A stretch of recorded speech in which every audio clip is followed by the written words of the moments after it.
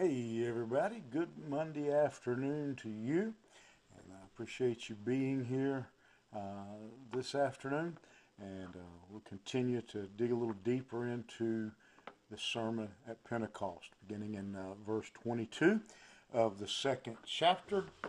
We read these words. Men of Israel, hear these words. Jesus of Nazareth, a man attested to you by God with mighty works and wonders and signs that God did through him in your midst, as you yourselves know. This Jesus, delivered up according to the definite plan and foreknowledge of God, you crucified and killed by the hands of lawless men. God raised him up, loosing the pangs of death, because it was not possible for him to be held by it. Peter here lowers the boom, I guess you'd say, as he lays the responsibility for the death of the Son of God on these people. Hear these words. Pay attention. Listen up. Is what he says. He says the last days have been launched.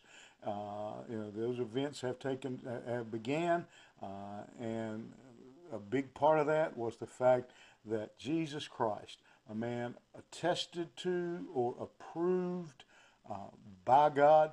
The Greek word there means to accredit, to sanction, to certify, to endorse.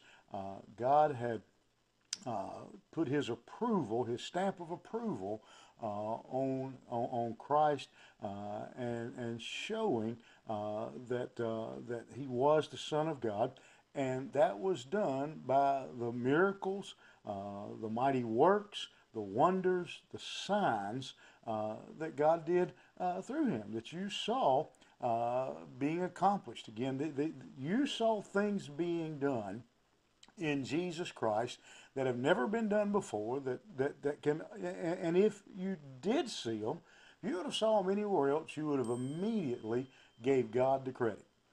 The things Jesus did, the healing of the blind, the lame, the deaf, the giving the life back to the dead, the things you witnessed, you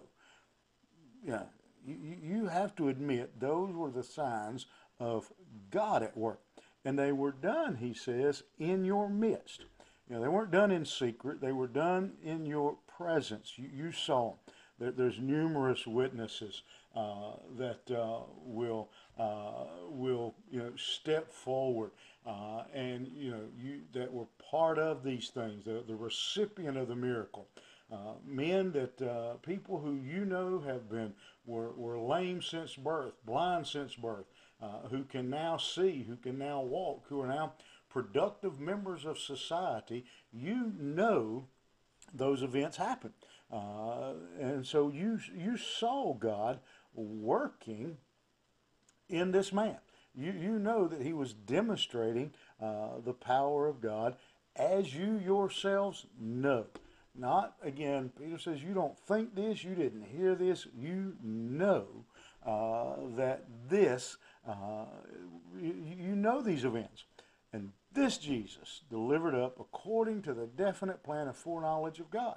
That this was the plan of God, that God sent him to this world, as John 3:16 said. You crucified him and killed him. Lawless, guilty men put him on a cross. There's no, how else can you describe the events that have happened? You saw the miracles. You know what he was. You know the kind of works that he did. What else can I call you but lawless, guilty men? There's nothing that you can do. You have to take the blame. You made the decision, there were no doubt there were people there in that audience listening to Peter who had been standing there and cried out to Pilate, "Crucify him, crucify him."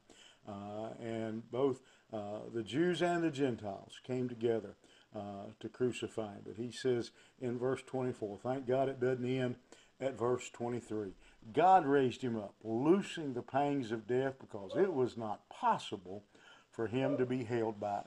It was impossible. God didn't, just as God worked through him previously, God was not done with him and was not going to allow him to stay in that grave, and was not going to allow him to rot away in a grave. It was impossible for that to happen. And God raised him from the grave. What a great passage. Again, that should be an encouragement to all of us, that we know. Peter says even his enemies know who he was.